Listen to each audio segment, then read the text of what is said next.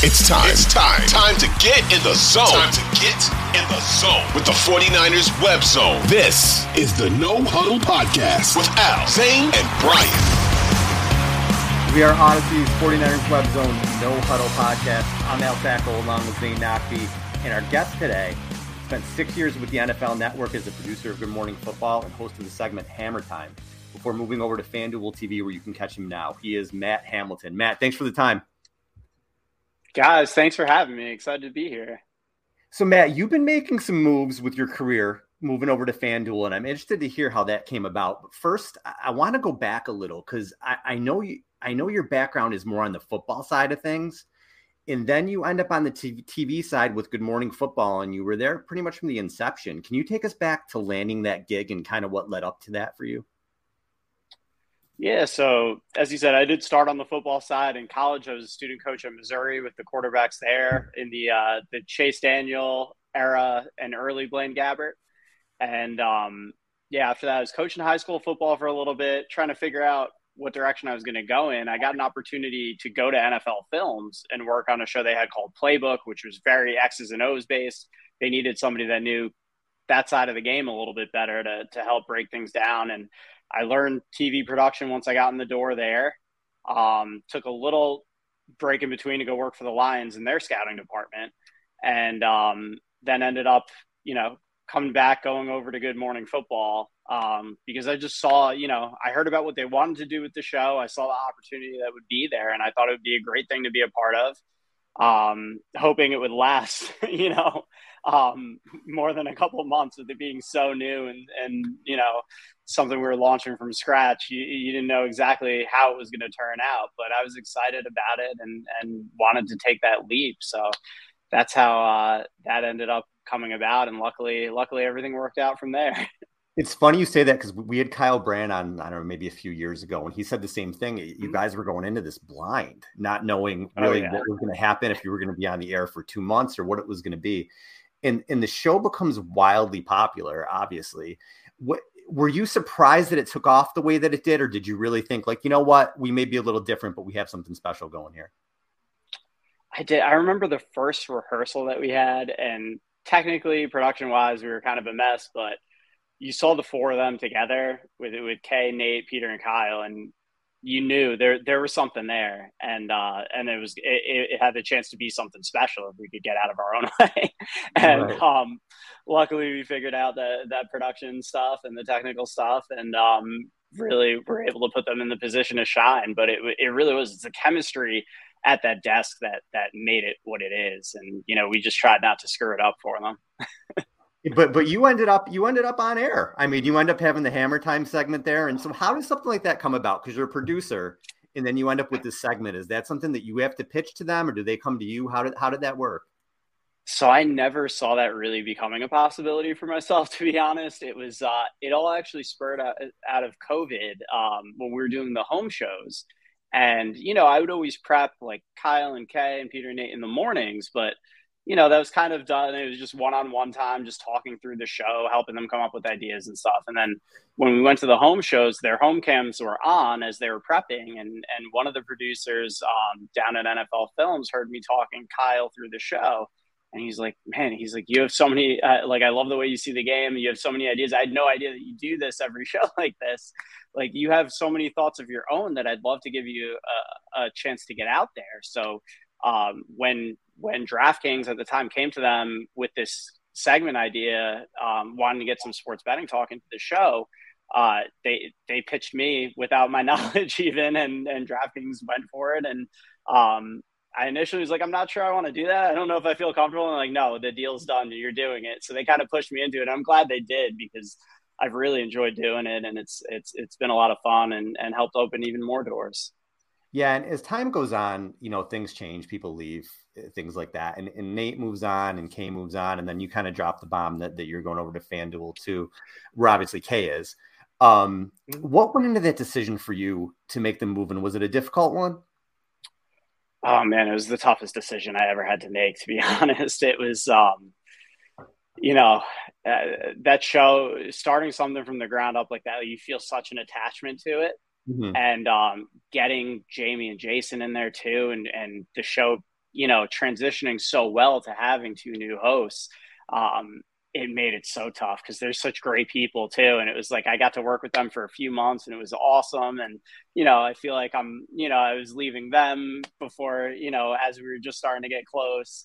So it was really, really hard, but ultimately, with FanDuel, just the chance to start something new again, with that network launching from scratch, obviously K show up in Adams launching from scratch, that got me excited again to be in on something from the ground floor. And also they were offering me more opportunities to do some stuff in front of the camera, which I feel like I was starting to grow into. And I wanted to take a chance. I wanted to bet on myself a little bit and put myself out there a little bit more and see what we could do. Now, Matt, like I kind of want to give everybody a window into what you do and like the dedication that it takes. But like, there's also the idea that when you're super close to something and you're doing it all the time, there's a level of burnout. So like, how do you keep yourself motivated despite having the long hours of film grinding and long hours of producing and all the stuff that happens behind the scenes? Oh man, it was tough at times. I mean, I loved it so much. That's what kept me going. I love what I do and I love the game. And, I know it's such a cliche thing. It doesn't, because sometimes it did feel like work, don't get me wrong, but a lot of time it doesn't because I'm doing something that I enjoy. But yeah, I mean, it did get to that point, with like getting up at 3:30 in the morning every morning and sometimes working until 10:30, 11 at night. And doing that for 6 years, it was a lot, but, it's something that I love doing. And, that's definitely not why I left, because I enjoyed doing it so much, but I did have to fight off that burnout a few times. I'm not going to lie. Yeah. Sleep helps now and again. Every once in a while. Definitely. So now, like, switching gears to what's going on in the NFL right now and the current landscape, specifically in the NFC, there's a logjam in the NFC right now. And the 49ers are a perfect example of that. They're a half game out of the division lead, and they're also one game from being out of the playoffs completely if the season ended today. Can you remember kind of a time when the NFL season had so much parity across the board? It was just so wide open. Man, thinking back, I feel like there's been a few times, but nothing quite like this, because even those times where there was some parity, there was still, you expected the Patriots to be around at the end, and they were. The Packers were always kind of that way. You figure you're going to see them in the title game no matter what. So it's never quite been like this, because even with the Eagles, as great as they've been this year, even with the Vikings with that 8-1 record, I could see those teams falling. Whoever doesn't get the bye, I could see them falling the first weekend of the playoffs. So I really do think it's wide open. And I kind of feel that way in both conferences. Obviously, the AFC hierarchy is a little bit more established, but as we saw with the Bills, all it takes is one slip up, and all of a sudden there are all these teams waiting to climb over you on that ladder. So it's been an absolutely fascinating season so far. Yeah, and the Niners kind of seem to be the trendy pick from some to come out of the NFC, because they have a lot of what it takes, and then especially after the Christian McCaffrey trade, which I'll get to in a second. But they have a championship caliber roster. They have a really good head coach, and Jimmy Garoppolo is playing his best football since he's been here. So a lot of people are realizing that and kind of saying, hey, if they can kind of put it all together and get healthy, they can kind of make a run here. What things do you feel like need to go right for the Niners to be able to make that like a reality? I think you hit the biggest thing, which is health. I think that's the biggest thing that's held them back so far this year. But it seems like things are coming together at the right time. And I'm one of those people that's really high on this team when all the pieces are there. And I think they're still working out some things from a chemistry perspective, because they haven't been able to play with their full lineup at any point this year. It seems like there's always been someone out. So I think now getting some of those guys back, it's going to take a little bit of time for it to gel. They're a little bit behind some teams from that standpoint. I think we saw it last weekend against the Chargers, but from a talent perspective, from a coaching perspective, I fully expect this team to be in the mix and contention in the NFC once again. Man, I can say that from a 49ers fan perspective and a Bay Area perspective, or wherever you are, if you're a 49ers fan, when Trey Lance went down, like, it was just the most jarring thing for us. It was just, unbelievable, because that was like worst case scenario. Because if he played this year and he was just not great, like that would be one thing. But him going out with the season-ending injury was just the worst outcome. So we went from like that low to the high of basically leading the division for a little bit and now being right there. So it's kind of been an up and down season, and it hit another kind of high point when they traded for Christian McCaffrey, which no one really saw coming. Like we heard whispers, right? But nobody saw that coming. Yeah. What was the feel kind of around the league when they did actually make that trade? I mean, there was a lot of excitement for all of us covering it too, because as you said, it wasn't something we necessarily saw coming. And it's just getting him with Kyle Shanahan, I think was a fun thing for us. Like we couldn't wait to see how Shanahan was going to use him. And we saw it in that second game. I mean, just every imaginable way you could get the ball in his hands, he did it.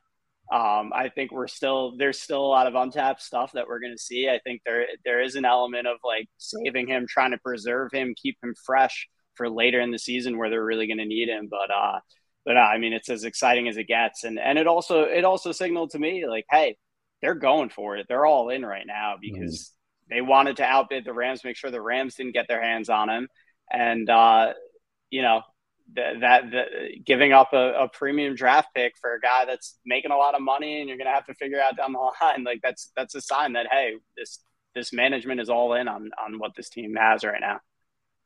A lot of the talk locally around the team, though, is sort of, I guess, one frustration, Matt, that might be able to derail them has sort of been that they've had trouble scoring consistently. And Kyle's been a little bit conservative in some of the way he's gone about things. And even if you look, 2019, they only put up 20 points against the Chiefs. Last year in the NFC Championship game, they only put up 17. And the frustrations this year with all that talent, they really haven't put it together quite yet. And even going back to last season, I think the last 18 games, they're averaging about 22 points a game.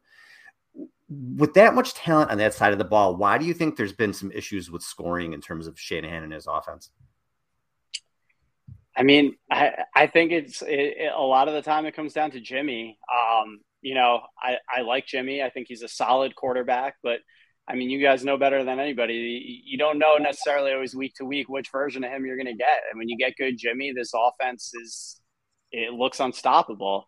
But when Jimmy's a little bit off his game or he's pressing a little bit too much, it can get ugly. And I think some of the reshuffling of the offensive line that had to be done, I think that's been part of it as well. I think they've gotten a little bit stronger as the season's gone on. But when you lose some key pieces to your line like that, it's a tough thing to overcome sometimes. And you see it with the Rams right now, losing Whitworth and some other pieces. It's thrown them into shambles. So, I think that's been a part of it. But I do think it's also Jimmy. And I think Jimmy's gotten a little better for the most part. There's still some ups and downs, but I think it's been a steady progression with each passing week this year. You also have to remember he missed with him missing all of training camp with the shoulder and just having to get back, physically back into shape, but also back on the same page. He wasn't getting those mental reps. He wasn't getting those reps to develop mentally either in camp and in the preseason. So I think it makes sense that it would take him a little bit longer to kind of look like himself again. And I think we're seeing him start to get there, but there is always that nervousness that comes with him.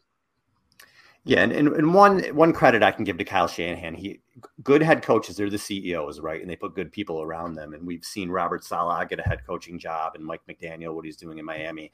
Now DeMeco Ryans looks like a rising star in the league. Do you see him as somebody that can be a hot head coaching candidate this offseason? I do. I really do. I think he's done such a phenomenal job with that defense.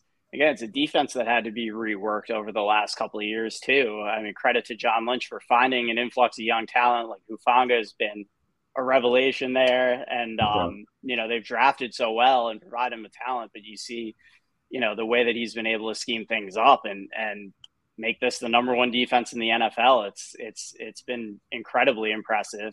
And all the players seem to love him and respond to him. So, absolutely, I think he's a guy. Because you think now, like, everybody's targeting the young offensive coaches, but Robert Saleh's success, I think, has to bode well for another defensive guy getting a job. And even though the record isn't great in Chicago right now, seeing Matt Eberflus get that job, bring in a good young offensive mind with him, and you're seeing Fields start to develop. I mean, everybody, I think, knows that team just doesn't really have a ton of talent.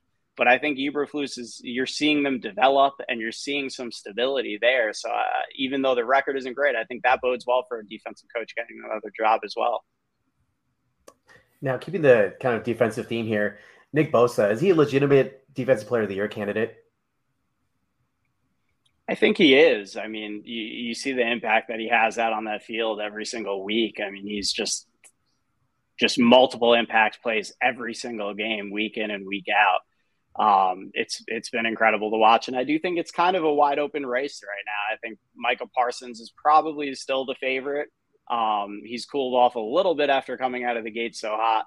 But I think you still give him the edge, but I think it's anybody's game right now. Matt, before we let you go, I do have to ask, we brought up Trey Lance earlier, and I'm curious of your opinion just of him in turn. We haven't seen much of him and he hasn't played much in the last few years, but do you see him as somebody that can take this team to the next level? Where are you in terms of him being maybe a future star in the league? Man, and that's the toughest thing beyond just, feeling for him on a personal level for having to go through that injury for the organization. It's another year that you lose and being able to evaluate him with the clock ticking on that rookie contract. And it's really hard to say from what we've seen from him so far, because as you said, the sample size isn't big enough. But I look at traits and the arm strength, the mobility. I saw some of the mental development from him, even just in the preseason, of how he was reading defenses and making pre-snap decisions. And those are the areas where I feel like, from when we saw him in as a rookie, he struggled in, and I saw a lot of growth there, a lot of development there. Obviously, we know he's a really intelligent guy. We know he's super athletic. I think he has all the tools to be really successful. And I'm as bummed as you guys are that we didn't get to see it this year really come to fruition. But again, this could also be an opportunity too for him to hone the areas of his game mentally that he needs to work on, even though he can't do things physically. And hopefully by next year he's feeling healthy and we get a real good look at him. But I think the ceiling is tremendously high for Trey Lance, and I hope he can get back to health and we can really see what he has. Matt, thank you so much for the time. We appreciate it. We love what you're doing at FanDuel. Hope that, the sky's the limit for you, man. So keep up the good work, and we love seeing you on air, and we got to do this again sometime soon. Absolutely. Thank you guys so much. Really appreciate you having me. You do a phenomenal job as well. Thank you so much. Appreciate it, man. Thanks for being on, Matt. Appreciate it, man. Of course. Take care, guys. Bye-bye. All right, Zane. So, yeah, we have to talk about the Steve Young, Jimmy Garoppolo situation. Steve Young's been pretty honest about this since really for the past couple of years, that he thinks that one of the reasons Kyle has been so conservative is that he doesn't trust Jimmy. And recently, what was he on, KMBR? Yeah, I think so. What he said is, he goes, okay, the conversation goes back we've had about Jimmy Garoppolo, because I can guarantee you that Kyle would love to throw for 500 yards in a game. He's like his dad. I'm telling you, it's really just how they manage each other and how they create the space for each other. The management is full speed ahead. They're managing each other, and that's how it is in and that's fruitful, and that's fine. And he says the idea philosophically that Kyle wants to run the ball is not true, and people need to leave that behind. Very interesting to me, because I think Young is tied into the team. I think he's around the team, and this isn't breaking new ground, but I just feel like, does Kyle have to get over this at some point? If they're going to get to that next level, and Jimmy's still Jimmy, and Jimmy misses reads, and Jimmy, all that stuff. But at some point, does Kyle have to say, you know what, screw it. I got to take the training wheels off. I got to see what this guy can do, and just let him kind of sling it around a little bit. Yeah, I mean, so here's the thing about Steve Young. I love Steve Young. Like, I'm probably more of a Steve guy than a Joe guy. Although, like, I feel like Joe was the better quarterback, but in terms of personality, approachability, all that stuff, Steve was like a far more approachable guy. So that being said, I don't know if it's so much Steve being tied into the team as it is Steve being tied into the Shanahans. Because for those of you that are too young to remember, the reason why Steve Young very much so has a Super Bowl ring is because of Mike Shanahan being offensive coordinator here in '94. And that essentially got him over the hump, got the monkey off his back, the famous monkey that we always talk about, Joe Montana. and that got Steve his first ring as a starter. Remember, it's funny because people say Steve has one. He has 3 rings. Okay, he has two as a backup, 1 as a starter. So let's not. I hear that all the time. Let's not get that confused. But I think that this is more so Steve being tied into the Shanahans instead of Steve being tied into the team. And the reason why is because he's going to advocate for Kyle, because Kyle's dad got him a ring. I mean, Steve did the work, right? But like Kyle's dad helped get him a ring. And I rarely have heard Steve criticize Kyle at all. So it's like, I understand that what Steve is saying is probably true, to be honest, because Jimmy is limited. He is a mid-tier quarterback. He does make mistakes. He does turn the ball over in opportune times. And that does have an effect on how a coach calls a game. But I'm with you, Al. If you keep bringing this guy back, and if you keep putting him back on your team, at some point the onus falls on you for bringing him back. Mm-hmm. And at some point the onus falls on you to not be able to open up the playbook. Look, Andy Reid had Alex Smith for a couple of years in Kansas City, and they made it work over there. It was still kind of check down city over there, but they still made it work. Alex Smith was not turning the ball over. He became a Pro Bowl quarterback. He became really efficient, and obviously, yes, adding Tyreek Hill helps. And having Travis Kelce and these guys, it helps. But that being said, they were able to make it work over there. And Andy Reid, I think, is on par with, in terms of like the comparison, what Kyle is. So the answer to your question is, I feel like, yeah, eventually, like, this can't be a crutch for you. You eventually have to like open it up and see what he can do and actually try to win games. It was another game against the Chargers where the defense had to close out. If they could have scored a touchdown right on the goal line, it's game over. Your defense doesn't even make a stop. That's it. And they kicked a field goal instead. It was still a 1-score game. And the defense had to make a stop at the end. And I can't tell you how many times that's happened over Kyle's tenure here. And I don't know if Kyle was that way when Jimmy started in 2019. Like this is not like a new thing. He's been doing it for several years. So my question is this a Kyle thing?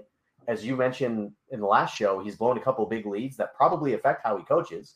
Or is it more so a Jimmy thing? And I think it's a combination of both. Yeah, it's not going to go away. It's not going to go away until either they start scoring a lot of points or get over the hump, and maybe it'll never go away. I don't know. But Lance was running a lot. So maybe that's just Kyle. He wants to keep it as just conservative as possible if he doesn't have full trust in his quarterback. And I don't know, maybe he'll just never have a quarterback that he fully trusts. Maybe it just kind of is what it is. I don't know. But his dad was like that too. Mike Shanahan was exactly like that. He never settled on a quarterback after Elway. Although he did have Cutler for a few seasons, but like he never settled on a quarterback for the long term because they eventually traded Cutler anyways. Yeah, and it'll be interesting because if Kyle keeps winning, he's not going to go anywhere. So if he does that with disposable QBs, I guess that happens. I mean, even if Trey Lance is a bust and the Niners are still making the playoffs and making runs, he's not going anywhere. They'll trust him to keep plugging guys in, I guess, if they win. But time will tell with all that. Wanted to touch on, too. So our buddy Akash wrote an article for Niners Nation. And me, I don't really read a lot of Twitter comments because it's Twitter. But I was curious because he wrote an article basically saying about Deebo Samuel and there are legitimate concerns about him regressing this year. And that was interesting because there are legitimate concerns about that, I think. And, people get up in arms about that. But in reality, look, Deebo was Superman last year. And I don't think anybody in the world thought that was going to continue. It's just not feasible to have multiple seasons like that, especially back to back. It was one of the better wide receiver seasons we've ever seen, or wide back, whatever you want to call it, in 49ers history. And I thought it was fair to point out that he's not having a great year. And if you look at it, right now he's got a 56% catch rate. He's got 34 catches on 60 targets. He's got 11.7% drop rate. He's dropped 7 balls so far. His QB rating when he's targeted is 68.1. And even running the ball, he's got just 60 yards on his last 16 carries. So that's not saying that Deebo can't explode the next 8 games. We've seen him do it. Of course, we know he can do it. It's not saying that Deebo is not a dynamic player. It's not saying any of those things. It's just saying that, yeah, he's regressed a little. And I don't know that it's cause for concern because it's kind of been the whole offense. It's not like Kittle's blowing up and Ayuk is blowing up and all these people are blowing up and Deebo's just not. It's kind of been the whole offense. And I thought going into this season that you were going to have a George Kittle game and you were going to have a Deebo Samuel game and you'd have a Brandon Ayuk game and it would kind of go all over the place. But it's kind of been an overall slog. But yeah, I don't know. I'm not concerned with Deebo. I still think, he's capable of a big play at any point, but I think it's fair to say that he's not having a great season. I mean, what do you think? Yeah, I mean, I'm not – it's one of those things where there's one ball, right? And we knew that this would eventually happen where you would have them kind of not fighting over it, but you would have an issue with distributing that ball among so many playmakers, especially with McCaffrey now coming on the scene. And the vision that you had is the same vision that I had, where it could be death by any different way. And they just seem totally disjointed. They really have. And the only guy that's really gotten going has been Ayuk. And the worry that I have, because we constantly worry on the show, the worry that I have is that if teams start to key on Ayuk and shut him down, this is a silly thing to say, but they haven't been able to do it thus far this season. But if they key on Ayuk and shut him down, like, what's the Niners offense going to do? Are they going to be able to get the ball to everybody else? Because thus far they haven't been able to. It's just really been Ayuk has been the guy dominating the stat sheet. And then since McCaffrey came here, he's been the other one. And regarding Debo, he's had some drops, which he did last year too. Like, that's just part of his game, unfortunately, right now. And I think that it's not so much that they have forgotten about him. It's just that I don't think that Kyle has found a rhythm with so many playmakers on offense, and it takes him time. And if you add another playmaker, it adds to that time for them to be able to get adjusted. You put out the stat a few weeks ago before the bye, talking about how they're a much better second half team. It's because I feel like the offense takes time to gel under Kyle every year with the little nuances that he puts in and the experience that they have together with new teammates. And you throw Christian McCaffrey in there, and it's going to kind of decelerate that process even more, because that's a significant piece that you added. So I don't know if it's just a funk, if they're just not able to get him the ball, or if he's not getting open or whatever it is. But luckily they've been able to get by with Ayuk, and he's really kind of flourished. But I think that going forward, I would love to see both Debo and Kilmore involved, but it's going to be hard because, I mean, Elijah Mitchell's back as well now too.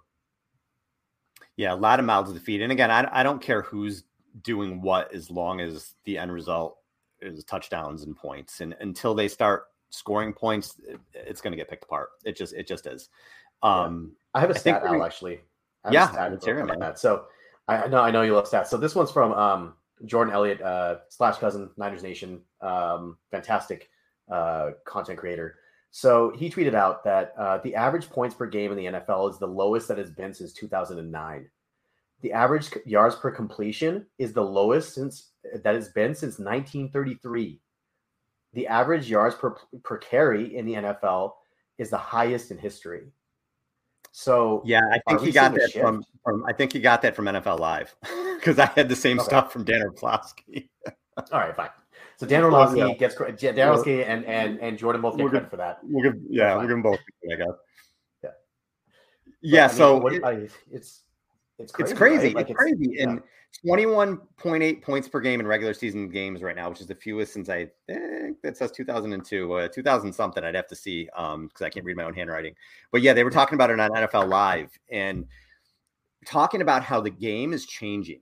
And it's really, one thing I love about football, Zane, like with the X's and O's and just the back and forth, offenses were spread out, right? And there were big plays, and the league was built to defend that.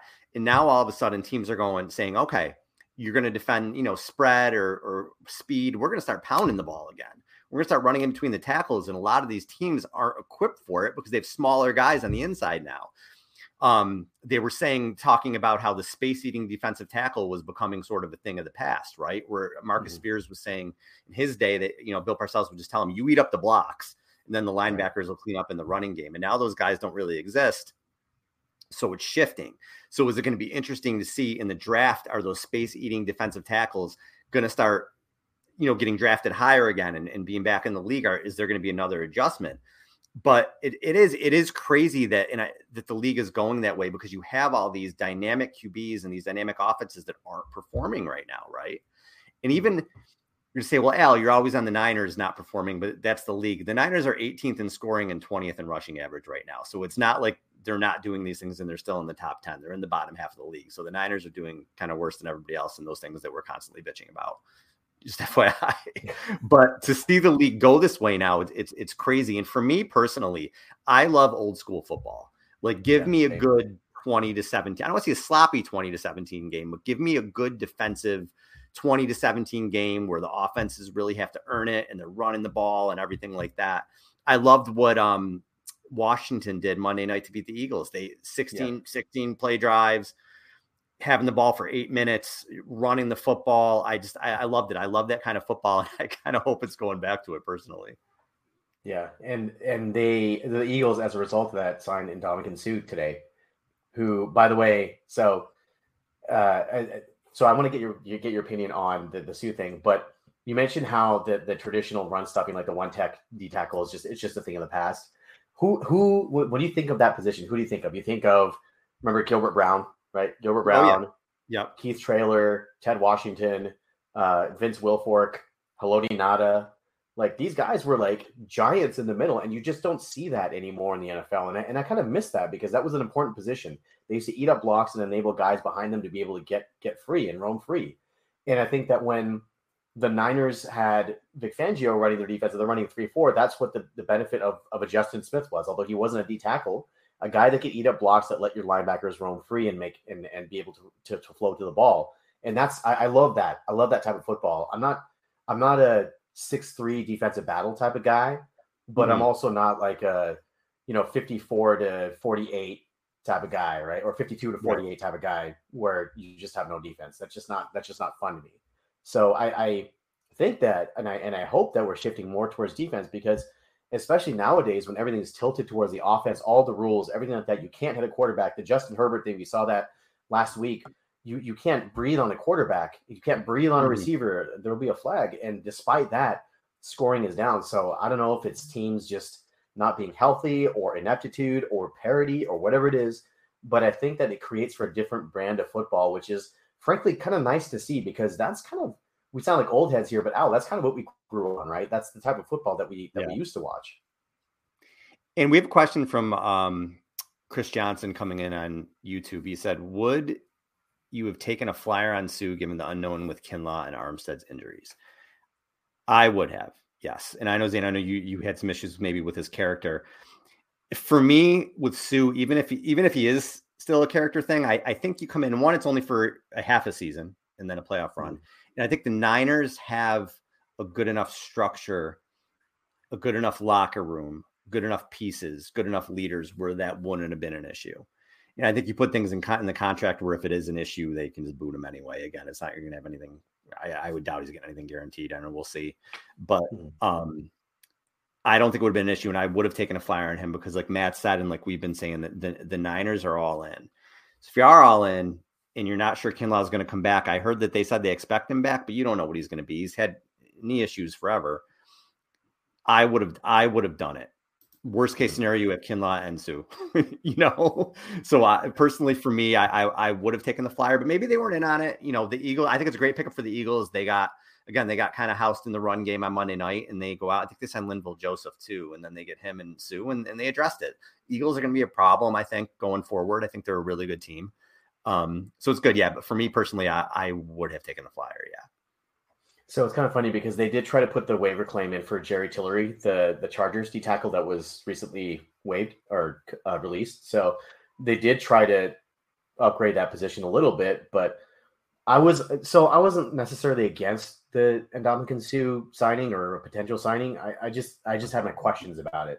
Anytime you can add a player that caliber, like he had 6 sacks in his last full season, right? Which is pretty impressive at his advanced age, 34, 35 years old. So especially being not an every down guy, they wouldn't even play every single down. So I think that I can see the fit, and I really do think that he would make a difference had they signed him. But I think that a lot of people are ignoring the fact that this guy did have issues, and this guy was a problem in several locker rooms. And he famously in Detroit had all of those issues over there, both on the field and in the locker room. And then in Miami, I actually just tweeted out an article today. In Miami, he admitted himself that he had a terrible attitude that was affecting himself and the team. So do you really want the potential for that? And on top of that, he takes stupid penalties because he does dumb stuff on the field. So are the Niners, number one, good enough to overcome that dumb stuff on the field? They have enough penalties as it is that they are disciplined about. And the second thing is that, yeah, like it is a risk and reward sort of thing where he might be a good citizen because he's chasing a ring, and that's totally reasonable. He may have learned from his past mistakes and changed. I think that's totally reasonable.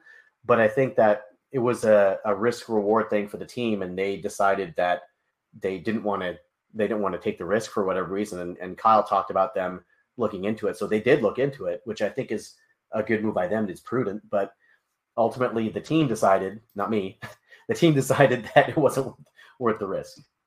So John Lynch was just on Tolbert and Copes, and he said, we talked to him, Sue, last year, and we talked to him earlier this year, and it just never came to fruition. I think ultimately it sounds like he really sought the Eagles as a place he wanted to be, and you can't get them all. He's a good football player who's on the back end of his career, but I'm sure he'll help them in a good pickup for the Eagles. So that's what Lynch had to say about it. And the Eagles, I think, are going to be a team that the Niners are going to absolutely see. I do. Because I think the Niners, okay, I've been saying this. I know I bitch about them constantly, but when they get in the playoffs, I think they are one of the last teams you want to see because they're physical. They play good defense. They have playmakers. They haven't finished the deal, but they do find a way to win playoff games. They have won 4 playoff games in the 2 years that they've been there. So I think when they get there, the Eagles, I don't worry. I know the Vikings keep winning. I think the Niners match up pretty well with the Vikings. The other teams, I don't know. I'm as worried about in the NFC. The Bucs can scare me a little bit, but the Eagles are the team that I think if the Niners do what they're capable of and the Eagles do what they're capable of, I think the Eagles are the team that the Niners will ultimately have to get through. And look, they got a great squad. They have a really great squad, and if Hurts keeps doing what he's doing, but look, it's a good pickup for them.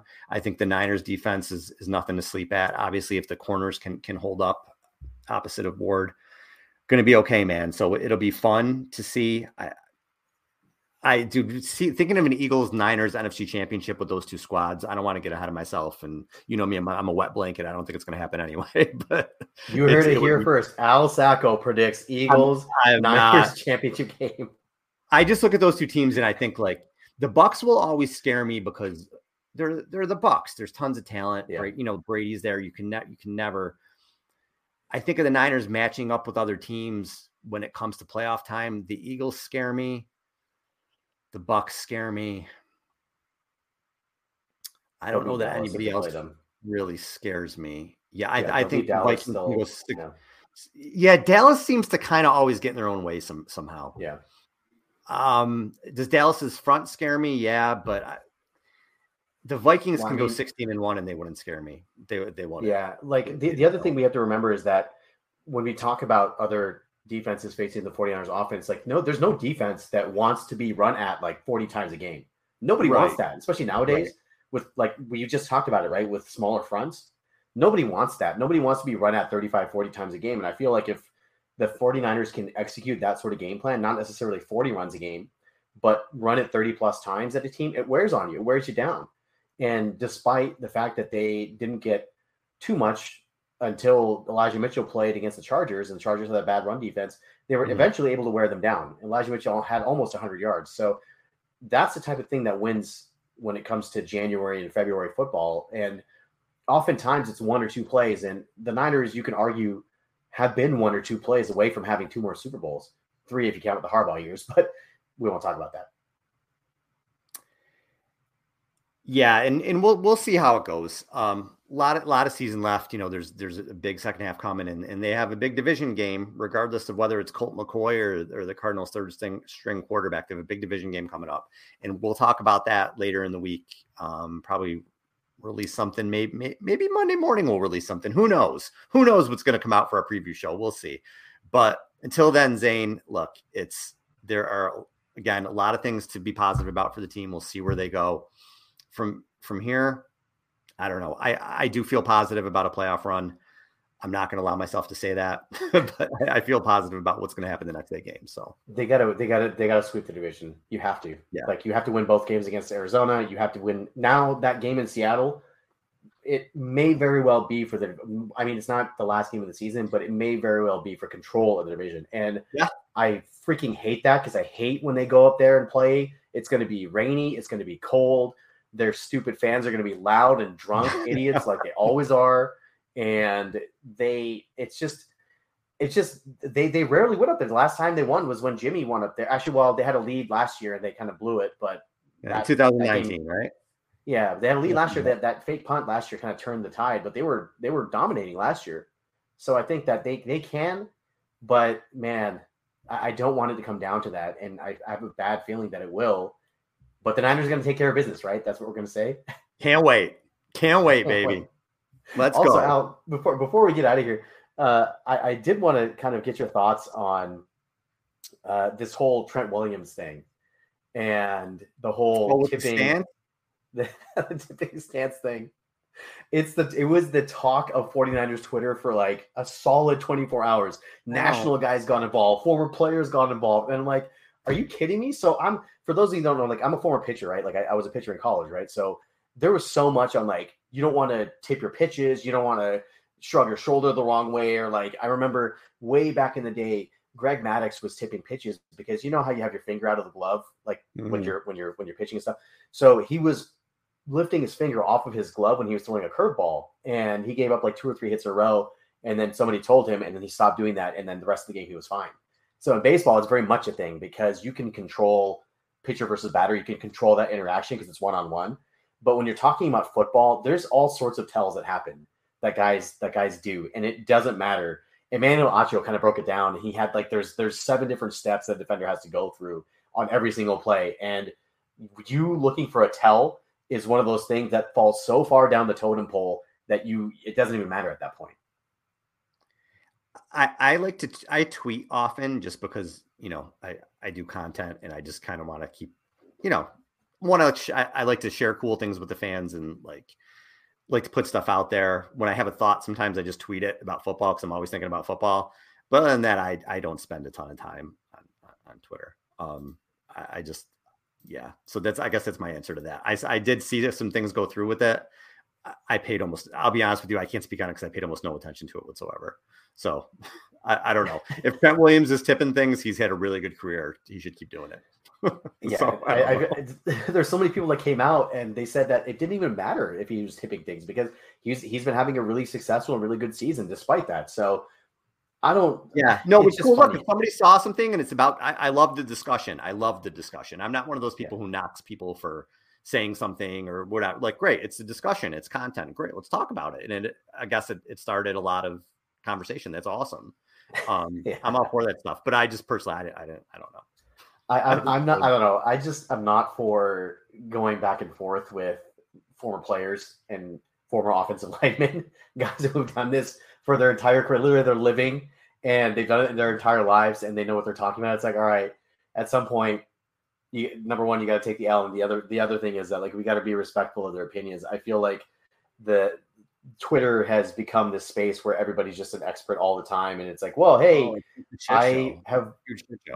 it's a cesspool. Like I've watched brain surgery online, so therefore I'm a brain surgeon because I've seen it on YouTube. You're doing the wrong thing, man. I saw it on YouTube. You have to do this thing.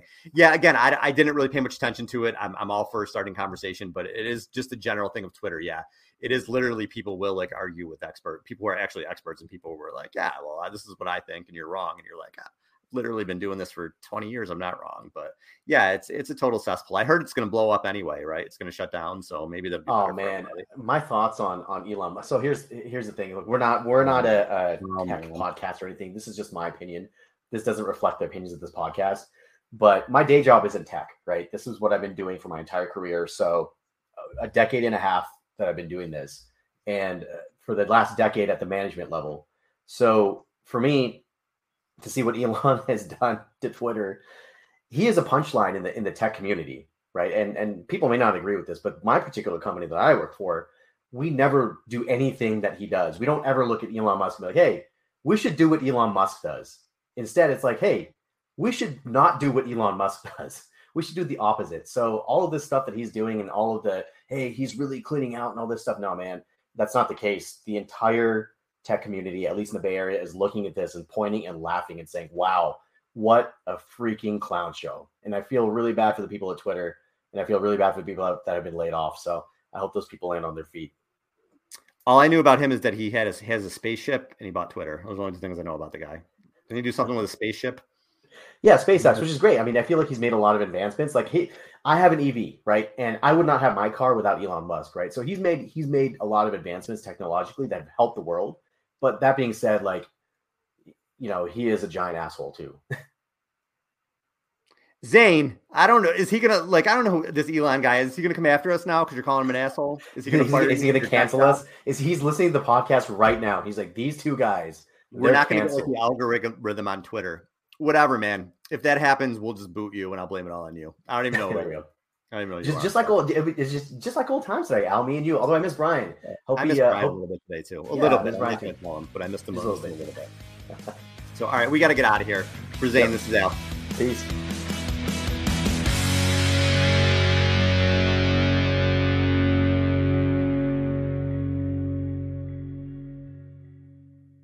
.2400 Sports is an Odyssey company.